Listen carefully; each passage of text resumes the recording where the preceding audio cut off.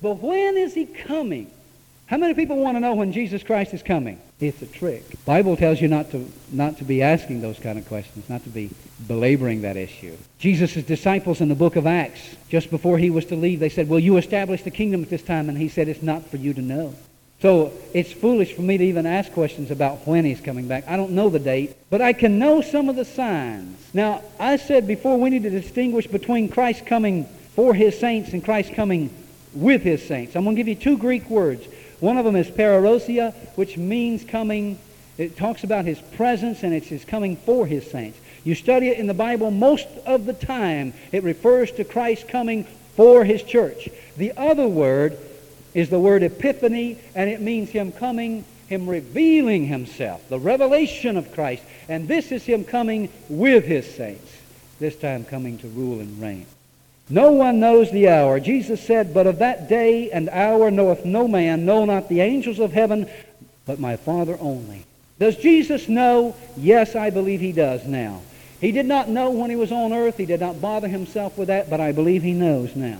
And I believe that coming is very close. Even though we're not told the exact date and cannot know the exact date, we are given enough information for us to have faith in it. Not to satisfy our curiosity, but enough to believe in it. Jesus told us much concerning His coming. We may not know the exact hour. We might not know the exact date. But we can know when it is near. There are certain signs which indicate the nearness of His coming. I believe Israel is one sign, probably one of the best signs.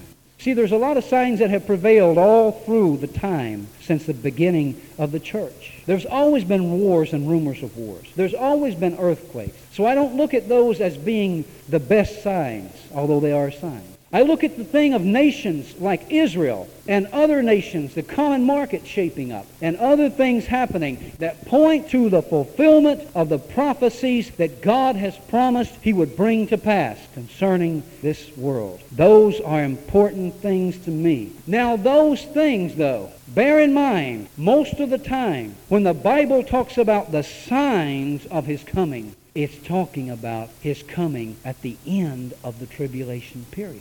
Now, if that coming is close at hand, how much closer is the rapture which occurs 7 years before that time?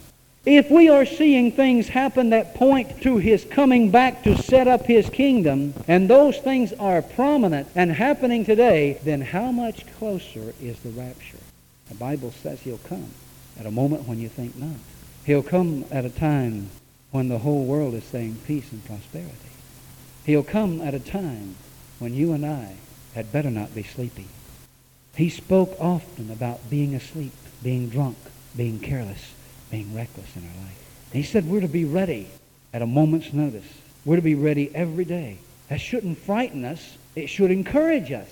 I'm glad He's not delaying His coming. I'm glad that He's not trying to make us suffer. Glad that He's coming quickly. In fact, if you want to pray about the second coming, the only way that I can find that is scriptural is found in Revelation 22 and verse 17 and verse 20.